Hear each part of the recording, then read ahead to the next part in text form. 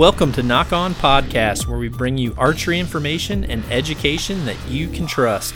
Knock On was created as a way to bring all archers together regardless of the brand you choose or the style of archery you shoot.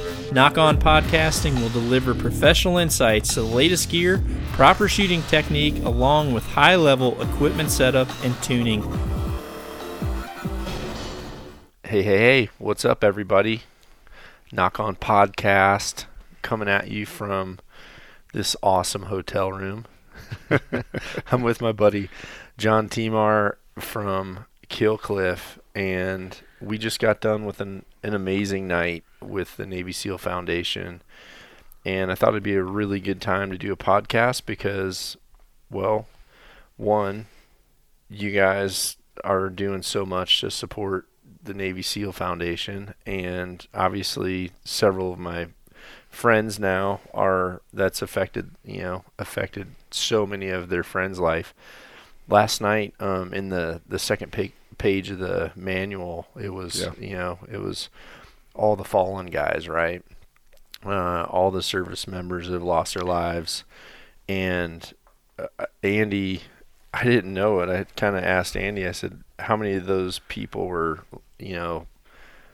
people that you were familiar with? Because it seems like the SEAL community is so much bigger than what the outsiders looking in think. It's a very vast community.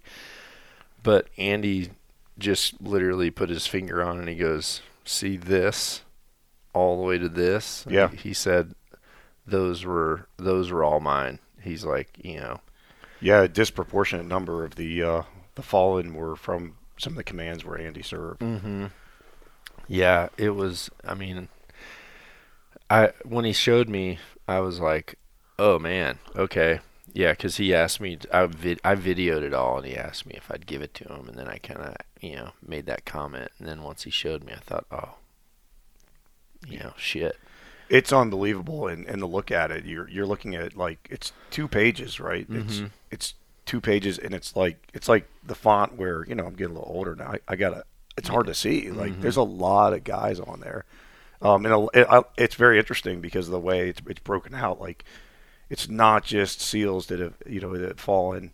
Yeah, that was cool. Operationally at a SEAL unit. Many SEALs have gone on to serve in intelligence units and diplomatic missions, and also the one thing that's very apparent when you look at it is the danger just in the training, Mm-hmm. the operation tempo associated with training. Yeah.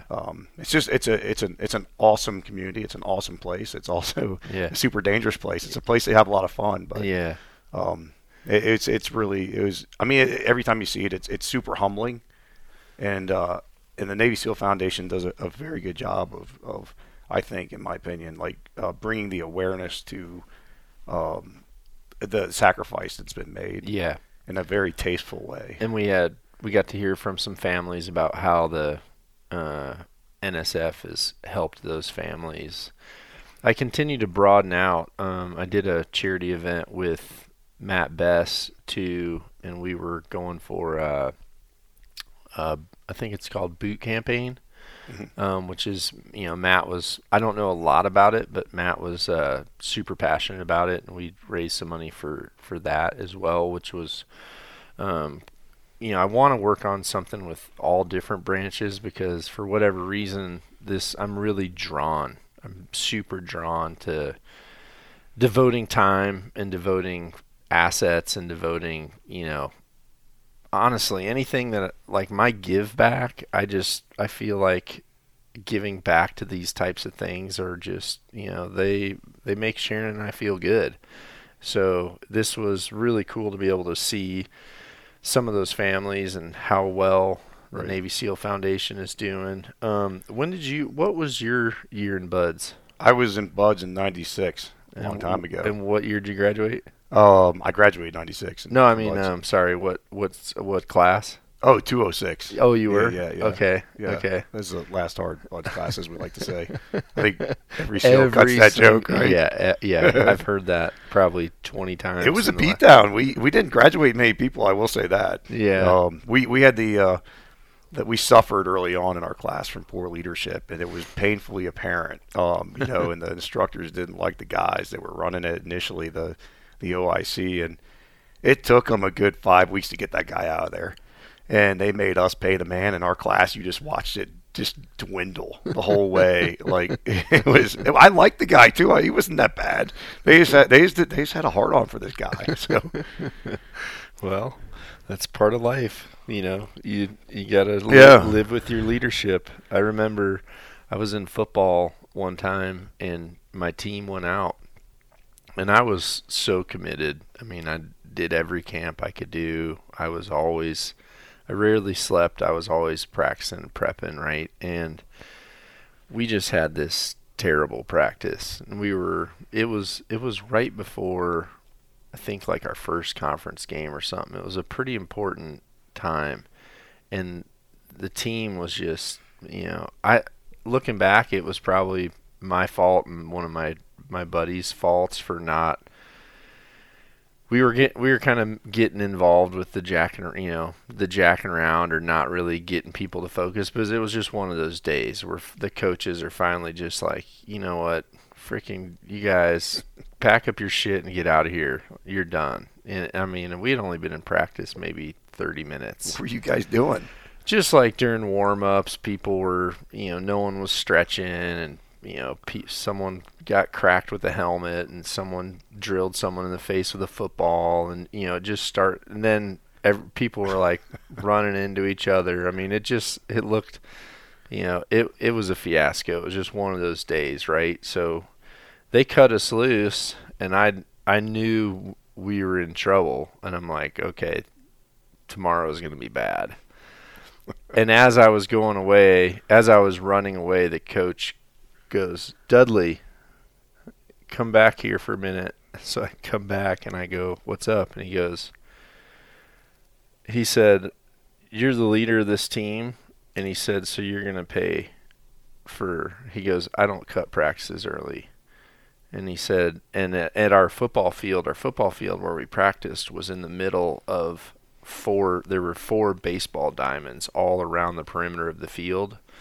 So when we would, like, normally at the beginning of practice, we'd run a backstop, which means around all 4. It'd probably be a half mile, or so around, maybe a little bit more, but literally around the outside of 4 baseball fields all facing each other with a football field in the middle. And he goes, I want a backstop for every minute that we're late. One backstop was the whole thing? Yeah. He said, I want a backstop for every minute I've had to cut this practice short. And he goes, and you will do that every time I cut a practice short. Nice. So I just went out there and just ran for, like, I don't even know how long. I just ran and ran and ran, and he never even stayed to know that I counted, but I mean, it was a lot. You suffered in silence. Oh yeah. And I think about the time, I think people saw me running, a couple teammates came out and they're like, what are you doing? And I said, I'm running for the team. And then the next day, there was a few guys that are like, man, I want to make sure we do that again, keep you running. But, I made sure that my other friends that were leading, like, the defense and stuff, I'm like, this isn't going to happen again. So there's a lot of different ways to skin that cat, but if you are a leader, then yeah, you need to own up for when the team is a bunch of knuckleheads. In that case, then all you guys owned up for your leader being a knucklehead. Yeah, we did. I'd say the only difference between your story and what we suffered was it was flip. It was all of us together, right? So, I mean, there were times when a group might get singled out, but it was just we all had to pay the man for the poor leadership. And when did you get out? I got out in '99. So I basically came in '95 and went straight into the Navy Special Warfare community, and then '99 I went out and went to college. And then where'd you go? I went to University of Colorado Boulder, just up the road from where we are right now. now. That's right. Yeah, CU Boulder. You're going to Boulder today, aren't you, to see Tosh? Yeah, I'm going up to hang out with Tosh and Nicole. It's going to be awesome. Yeah, they're such good people. Well, So how did you end up at Killcliff? Like what was that path? That's a really interesting question. So I served with Todd Ehrlich, who started the company, Yep. and we were at SEAL Team 8 together, and we share a peer group, so we became friends. Even though we didn't deploy together, we had all the same buddies, so that's how we got to know each other. And when I got out of the service, I didn't get out of the service because I didn't like it. I got out of the service because I was pursuing something else that was similar in a similar field, right? It was Yeah. like special operations in the intelligence community. Yeah. And I wanted to get college. In my understanding at the time is I need to get college to do this thing, and that's what I'm going to go do. So that was the path I pursued. And long story short is fast forward a few years, and I just randomly end up doing these startup companies. I just got into it. Yeah. As I was finding my way in the world. And I had this peer group. We'd stayed very close. We're still very close today. In fact, some of us are going down in November at the muster in Fort Pierce, and we're swimming out the ashes of some falling frogmen. And Oh. yeah, it's a pretty cool event. One of my friends' fathers was a frogman. He was a frogman. His dad passed this year, so it's a personal thing. Yeah. So long story short is I'd been kind of doing these startups, and I'd grown up in the Atlanta area, and Todd had moved from New York down to Atlanta, and he'd started a couple companies, and finally he starts this thing, Killcliff, like right around the time that I relocated to Atlanta. But I was in a different startup. I was in a software startup, and it was doing quite well.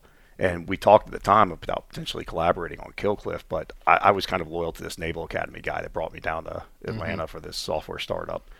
And I was doing it, and I got to a point, and I think other people probably share this experience, where even though it was exciting and cool, and for me as a former SEAL and some of the stuff I did when I was younger in my career, I find this adrenaline in sort of uncertain situations, Yep. the building of things that are new, the challenges of not having, a complete visibility into the future and not having set processes. But I kind of got to a point where I felt like I could give more than I was doing. I was, I'd been successful, and this is a very long-winded answer to your No, I question, like by the it. way. I like it. But I'm just trying to give some color to how it all happened. So I remember vividly, like for me, transitioning out of the military, even though I had these other objectives, they were really cool. It was tough, and I served in a pre-war environment when I was a SEAL. It was very intense operation tempo, but it's nothing like what people have been through in the last couple decades, right? Right. So I I just kept thinking about my transition, and there were a couple programs that the Navy SEAL Foundation backed that started up, and one of them was called the Honor Foundation. And the Honor Foundation was specifically geared towards guys that are getting out who spent, it could be anywhere from 6, 8, 10, 12, 20 years downrange, basically in this advanced op tempo where, you heard Admiral Pybus talk last night about, he gave an example of a guy who maybe would have been in about 12 or 15 years and done about 12 or 15 deployments. Yeah. I mean, that's crazy. Yeah. But that's what it's like, right? So I felt like my friends that stayed in were getting to the point where they were going to retire or starting to transition out. And I'd had this experience in parallel to them where I felt like I could help them. Like I could fast track, hey, you're going to get like back into CivLant, and as we call the civilian fleet, like CivLant. You're going to get back into the civilian world, and you have all these skills, and I kind of cut my teeth the hard way, and I'll help fast track you into getting good jobs and understanding what things are. So I started mentoring for the Honor Foundation, because that's like a 4-month crash course. It's like a college crash course at night. They do field trips to Amazon and to Google, and they're really well connected. They go up to Silicon Valley all the time, and they do city trips. And so I had this idea. I'm sitting in Atlanta, and I'm kind of doing the software startup, and I'm like, I can do more. Let me just call these guys and see if they want to do like a visit to Atlanta. And I love the city, and I grew up there, and I was gone for 20 years, and I came back. And so I called up Todd, and I was like, hey Todd, like, could Killcliff be sort of the sponsor / anchor for Atlanta trip, because we need a place to do an event. We need something to rally around.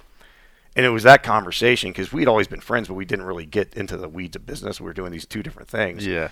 And he's like, look, I'm on the board, and we have this CEO that we brought in from like proper consumer packaged goods, General Mm-hmm. Mills guy, and talked to him about it because Todd's very good about starting these companies. He's a serial entrepreneur, has many really successful companies right now. They're kind of in his that he started and he founded and he's Mm-hmm. part of, but he also is extremely good at backing away and letting the people that he's putting in places run those companies. That's such a important quality that that I can't stress enough.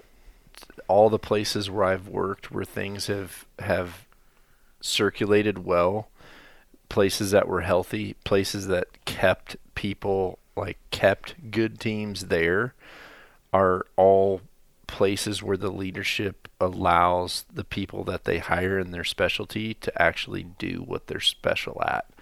Right. Because, and a lot of times it's, a lot of times they want to hire the best, but they also still want to, like, I actually had a very similar conversation with a very close friend of mine the other day.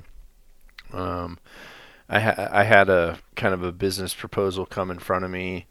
I looked at it, I liked it, and I called someone I really trusted and I said, "Can you go into this blind and give me a full outside perspective Right. of what's going on?" And so, I kind of said, "Here's who I want you to talk to. Same people I talk to. I'm kind of telling them that, that you're kind of a wingman on this deal. So they'll, just," I said, "Go in blind." And yeah, when he came out, one of the things he said was, or when he called me, he goes, "As you know, I'm sure," he goes, "one of the things that you're going to have to navigate is they like to talk like they like to take over the conversation. Like, this is obviously going to be a micromanagement type situation, which you also, if you're good at what you do, you also can try to learn to navigate that. Sometimes, it will limit where you go, but sometimes the biggest limitation is when that leader can't step back. So the fact he did that was freaking right on. And from, the type of business you've been in, if you're in a small startup type environment, you can't hire people that you really have to manage because you have so much that you're doing and you have to wear so many hats. Especially when it kind of gets to a point, like I remember when I started at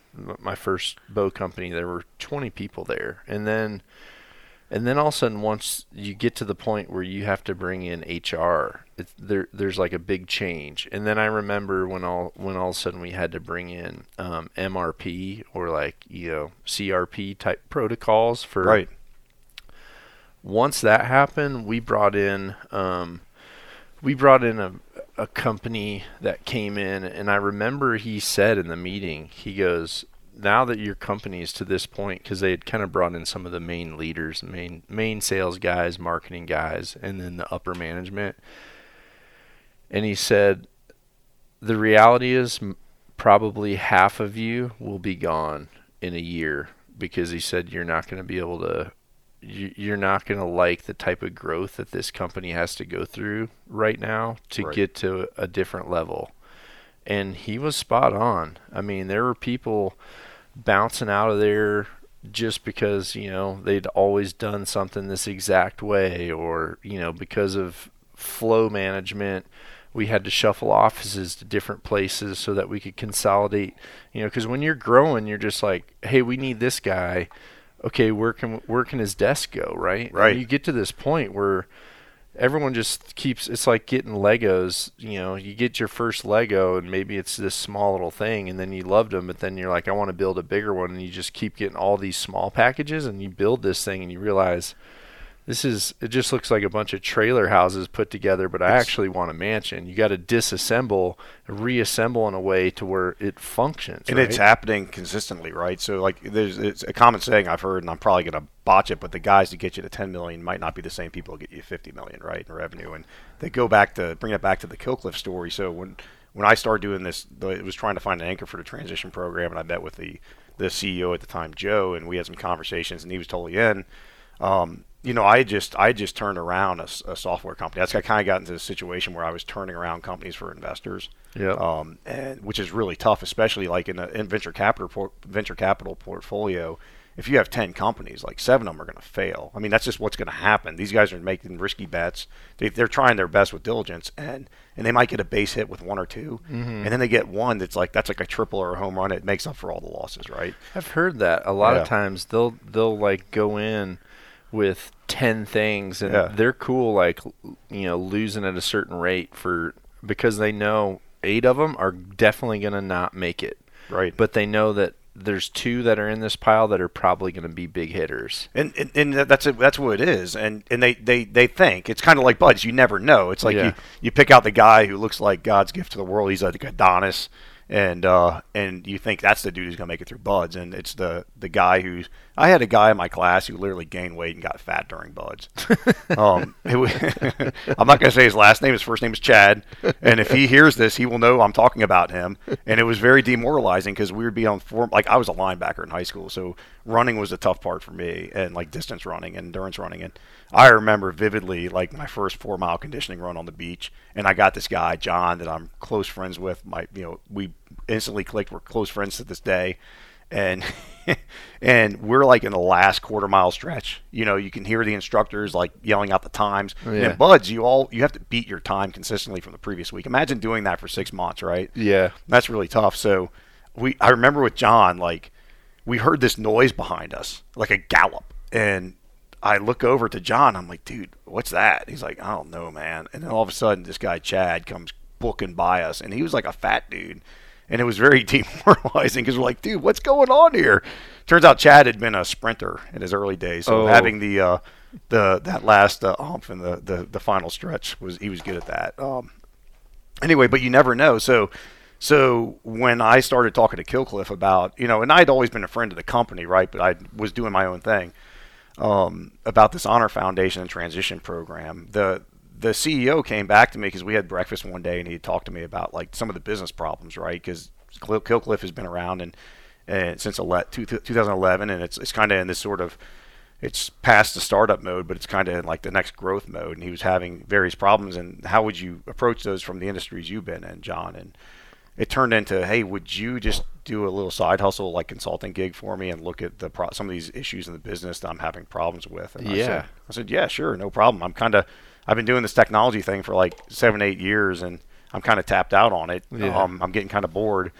And so I took it as a side hustle. I went down there like one Thursday a week and would just like look at things that he had and give him my opinions. And then over the holidays, this is about a year and a half ago, he's like hits me with like, hey, would you consider coming on and running our sales organization? Yeah. And I'm like, yeah, you know what? I was really happy because I felt like, looking back when Todd and I first talked about Killcliff, like not doing that with him was a missed opportunity. And being at full circle and being able to be part of an organization that's like, it's charitable. And the cool thing about the Killcliff story, people don't hear because no one talks about it, is like in the early days, guys like Todd Ehrlich and Chris Irwin, who were super instrumental in the companies, they were as a startup company, they were stroking checks to the Navy SEAL Foundation before they could even make payroll. Yeah. That's phenomenal. And then they had enough leadership to keep people employed and excited about the future. I mean, these guys are super excited. Yeah. And what's been really cool is, since I got involved in what we were talking about earlier, we've made a huge transformation over the last year from really a field-based organization to digital. So all those things you talked about were true, like the Legos and getting them in place. Like there are a lot of good people that were great for getting Killcliff to where it was. They weren't as relevant for the future. So we had to make a lot of hard choices of like who's on the team and who's not on the team. And it's based upon your ability to get us to that next level, not necessarily the contribution you've made to get us to where we are. Yeah. And that was really tough. What I really like, the further I go in life, I really like the fact that I'm continually getting into companies where I can have a personal relationship with people. Right. And once that happens, pretty quick, I'm in or I'm out. I either realize these people are here for an awesome reason. They're super passionate about it. The product's good. Like, it doesn't even matter.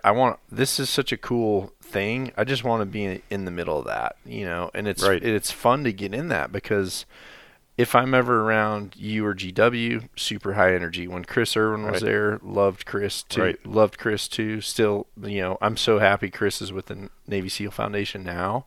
But it just goes on and on. The same was true with Black Rifle. Same is true with the Yeti guys. Same is true with the Sitka guys. Same was true, every single one of these kind of outside demographics to the hunting community. I think these stories are so valuable because people in the hunting community and people that are in the archery community, we're kind of limited to a small number of companies, and the reality is we don't shoot archery all day every day. We also have interests that are outside of that. For me, cooking was an interest, but I wasn't any good at it, and quite frankly, I think because I was marginal at like what it tasted like, I wasn't that passionate about it. When Traeger came in, and that was lucky that someone I had worked with at another company, I had developed a good relationship with Zach, and when I went out to UA, me and Jed and Zach, we would go out together, and what was funny is we weren't even like kind of part of the clique of, UA had its favorites, and I was kind of right on the outer ranks of that.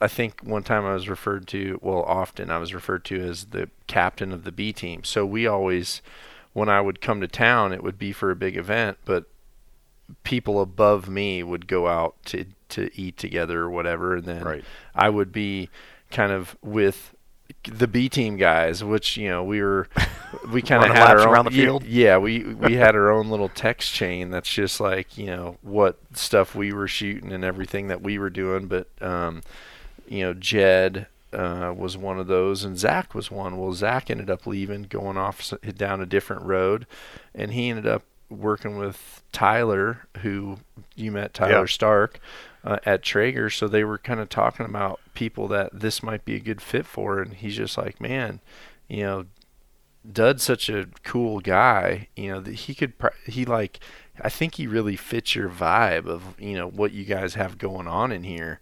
And so that's kind of how that happened. And once all that starts circulating, you're in this pool of positive, and it's amazing. Like, once I got all of you guys together at Total Archery Challenge, that was an incredible, that was cool. That synergy was awesome. Which, by the way, I know we haven't talked much archery yet in this podcast, but just through the different things that, because there is no way I would have been on Killcliff's radar, right? I mean, Baker actually, did that, and then Andy kind of backed me and vouched for me, as someone that, and honestly, the reason I pursued Killcliff, was because I freaking loved your stuff. I mean, I was Were you almost consuming it before? Yeah, I was almost a dead mummy one day at the very end of a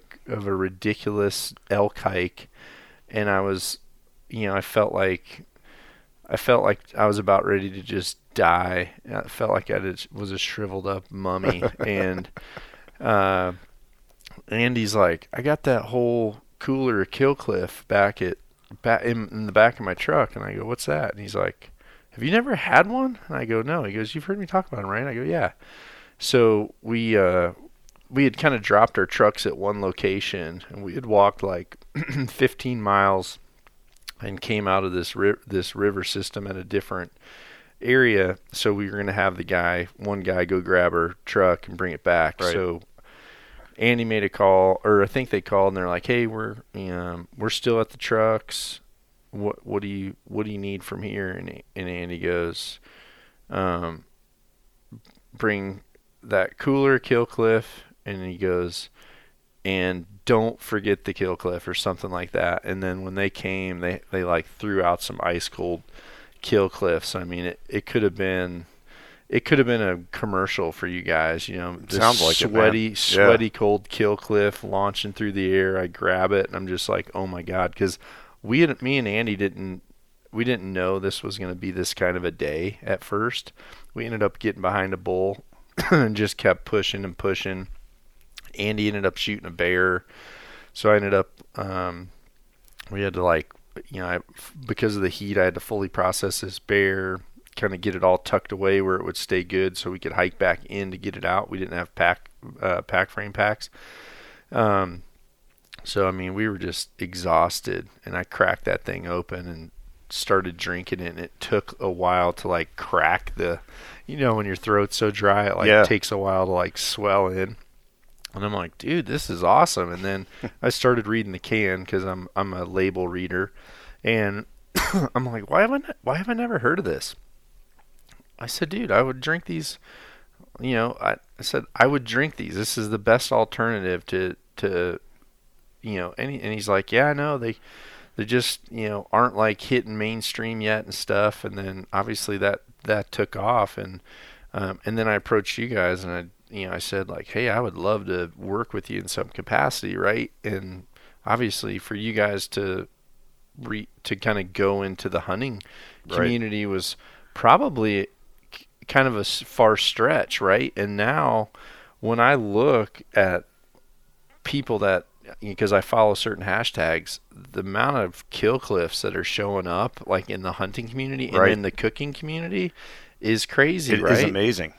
And by the way, that whitetail tenderloin we had a couple months back, that was money. So you have that cooking has come a long way. Yeah. Oh yeah. Yeah, it has. I agree to that. Yeah, it's really interesting. I once heard Todd in an interview, the founder of the company, talk about, they were talking about things he's most proud of, and he mentioned that what floors him the most, and I imagine this happens to a lot of founders that build product companies, is when you go across the country and you're like in a gas station or a supermarket, and then you see your can on the shelf, right? Yeah. It's unbelievable. And we met with the Navy SEAL Foundation earlier this week, and the CEO Robin had said the same thing. And that's one of the things that as we've expanded, we've literally doubled our points of distribution just over the last 9 months. Mm-hmm. Like it's been massive growth, and for her, like, she's like, to build awareness to the mission. That's one of the reasons we have their logo on our can, right? It's because we're trying to build awareness for the mission and try to, to get more eyes on it, and hopefully more money for the foundation and the families. And she said the same thing. She's just like, it's just awesome. Like when I go to, my local grocery store or something, or I'm on a trip and I pop into a store and I see Kill Cliff there. Yeah. And then I see our logo on it.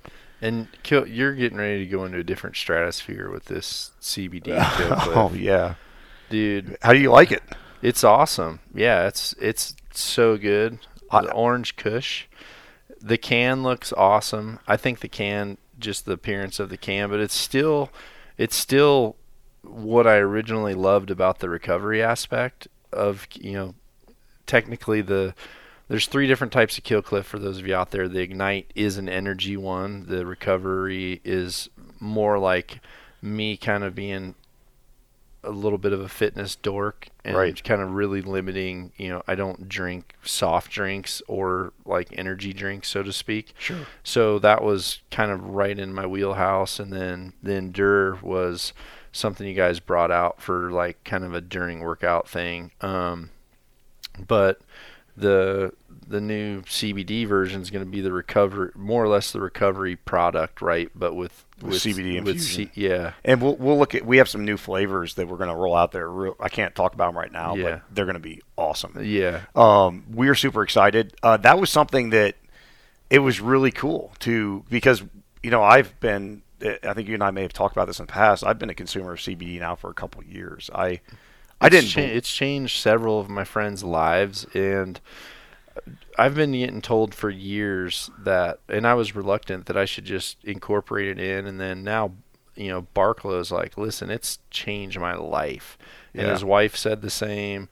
And the older you get, you start to deal with ailments, and I think it's something that, I struggle with.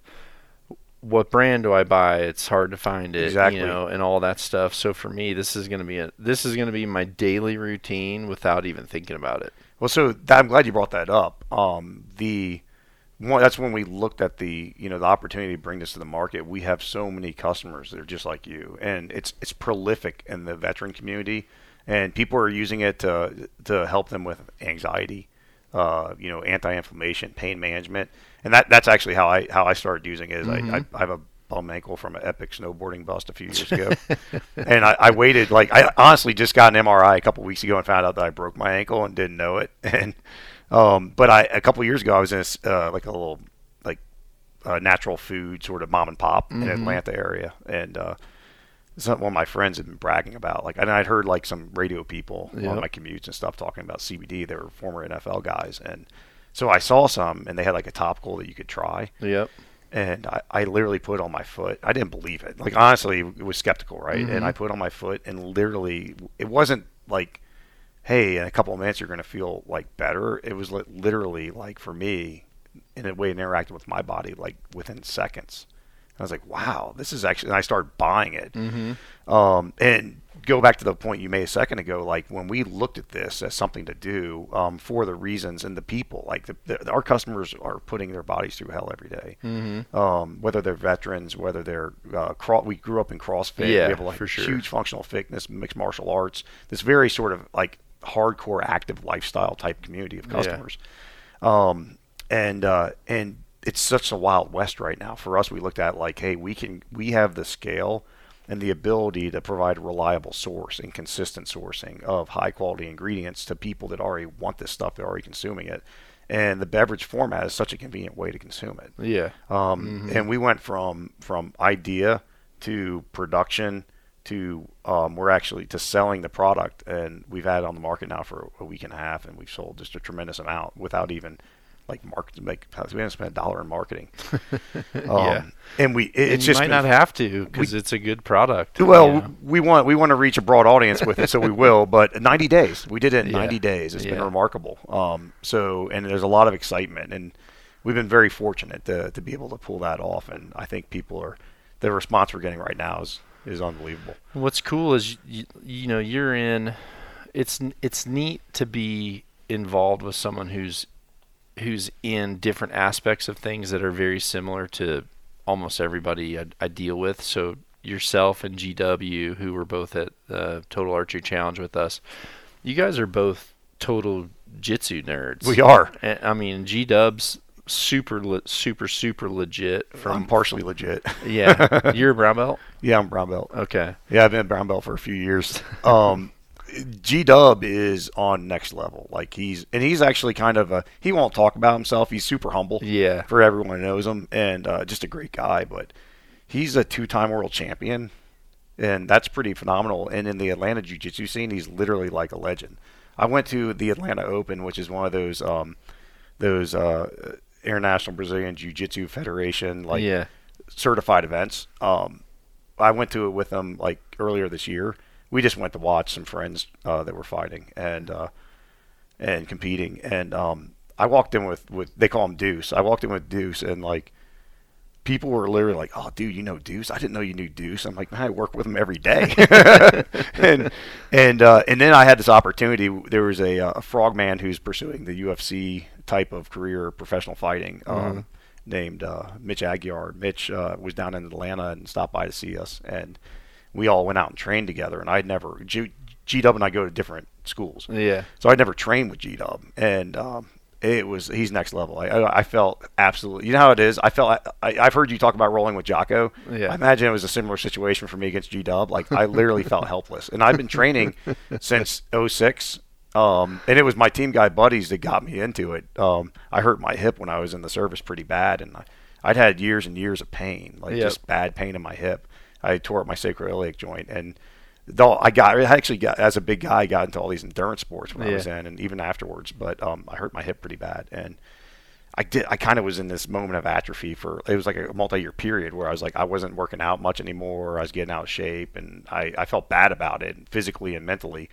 And I was talking to one of my buddies, and he's like, dude, because he remembered when I hurt myself. I hurt myself skydiving, and he's like, you need to try this jiu-jitsu stuff. Everyone loves it. It'll help you, kind of maintain your edge. And I started doing it in 2006 at Holy Gracie Academy. And here I am today, still doing it. And brown belt. I'm nothing spectacular, but for me, it's like this is what I tell people about jiu-jitsu. And everyone has their own philosophies and opinions on it, but And this is me. I'm a lazy guy, right? Like, I mean, I work hard and I'm passionate about things and I bust my butt, but I'm inherently wired to be a little bit lazy. And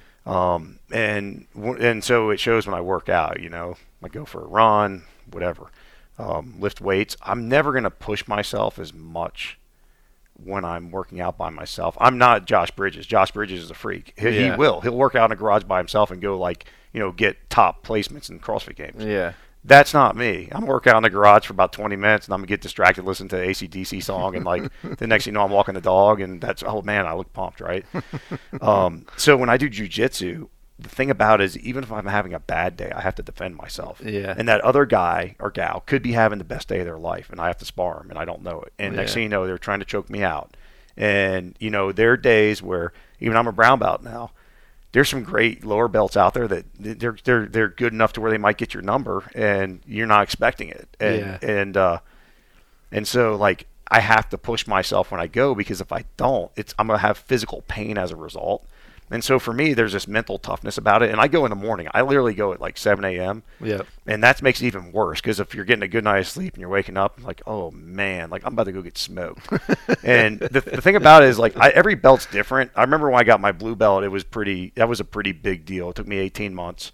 I was training about 3 days a week or so. I had this like sort of balance going on in my life to where I could kind of do everything and still do that. And when I got my blue belt, like I literally graduated into this advanced class because we had so many students. They partitioned out like the white belts and everyone else. Yeah. And I felt like a stud. And I went in there and I got smoked by all the advanced blue belts and purple belts. Like for 6 months, I was just getting crushed. And then I was getting better and better though. And then next thing you know, I was holding my own. And the next thing you know, I was like, people were cannon fodder to me. And that was pretty much like the hardest transition until I made brown belt. Because now that I made brown belt, and where I train in Atlanta, Alliance headquarters, are literally our head instructor, Leo, is he's 3-time black belt world champion at the most competitive level, right? Like, I mean, like literally not like, and like the masters are super competitive now because there's a lot of old dudes who've been doing it for a long time. Yeah. But like, this is the most competitive level. And before that, I had Lucas Lepre, who's, he's like 7 or 8-time world champion. And so I get to train with these guys. And, I mean, Leo, when you make brown belt, he does not. I mean, I'm either rolling with another brown belt or a black belt, and I just get smoked. And then when I do get a lower belt, I just have a big target on my back. Yep. And I try to keep the seal background down to like a minimum, because I'm like, man, when they know that, they're going to come at me even harder. and not that I mind it, but I'm trying. This is for me as a journey. Yeah. I'm trying to keep my body intact. I think maybe you've had a little bit of experience to at least empathize with that. Well, I've got like 2 minutes. I got to shut down in order to make it to the airport to catch my Sorry, flight. I'm long-winded. No, I don't know if we made much ground. I like it. Yeah, we're good. But take 2 minutes, because So what do you think, with all this stuff that you've done, now you've been into archery for 6 months? Yeah. I guess about 4 months or so. 4 months? 4 months, yeah. So what do you think? I mean, is it a life sport for you now? 100%. I love it. I will admit openly for the listeners out there that I did shoot my silverback through my bow, and I'm offline for a couple of weeks while it's getting fixed because I damaged the cable slide. I know. Embarrassingly, I think I had some I'm not going to say target panic, but maybe that's what it was. If you were to diagnose it, that's probably what you would say. Yeah. Yeah. People call and say all the time that it somehow the trigger broke off while their thumb was on it, and so honestly, if there's a big dent in the back of your bow, it's because the release was going forward. It's not because if a trigger breaks off in your hand, it's still going to be attached and you can let it down. But there's a local dude. He's an old Army guy who like saw me every weekend for like 3 straight weeks, and he was great. He fixed my bow up, and he's like, "Oh, let me tune this thing for you because I got it out of tune." Yeah. But so for me, what I find, and literally, I'm living in the Truman Show right now. I live in the suburbs of Atlanta in an old historic area called Roswell. I got like a 1/4 acre. I got a backyard. There's one arrow you gave me that I have no idea where it is, and there's like a busy street behind my house, so I'm a little bit worried about that. But but it's the focus, right? It's being able to like it's like an activity not too dissimilar from jiu-jitsu. Yeah. For me, like when I fight in jiu-jitsu, I don't think about anything else. Like the life stress and pressures of the world, I'm trying not to get choked or my head ripped off, right? Yeah. So archery is a very similar thing when you have so many variables that if you have one little thing wrong, you could throw your whole shot off. Yeah. And it's not like, I mean, it's more complicated than shooting a gun, where you got your front sight focus and you got your sights lined up and you're blasting it, right? Yeah. Good trigger pull. Like this, if you don't have your anchor right, if you don't have your front grip right, if you're not lining up your sights right, everything can go wrong. So for me, it's like going out there and just like putting like, and I'm really busy right now, so I don't get to do it all the time, but we're going to bring targets into our headquarters at Kill Cliff and start doing it there. But sitting at 20 yards and trying to hit a dot the size of maybe a 2-inch dot is challenging, and for me, just the focus that goes into it, and I don't want to stop. So I'll limit myself. Say, all right, I'm gonna shoot 30 arrows right now, because if I don't stop, I won't spend time with my kids. So I'm gonna do 30 arrows right before my commute, right after my commute, and when I get home, and then go in and hang out with the family. So for me, I think it's going to be an awesome journey. I'm excited about it. That's awesome. All right, man. Well, I got to bounce. We got to roll. Thanks Very so cool. much. Yeah, appreciate awesome. it, dude. Yeah, and we'll do another one when we everything. got more time for sure. Knock on, everybody. Be sure to visit knockonarchery.com to see our entire line of trendy knock-on lifestyle clothing. knockonarchery.com.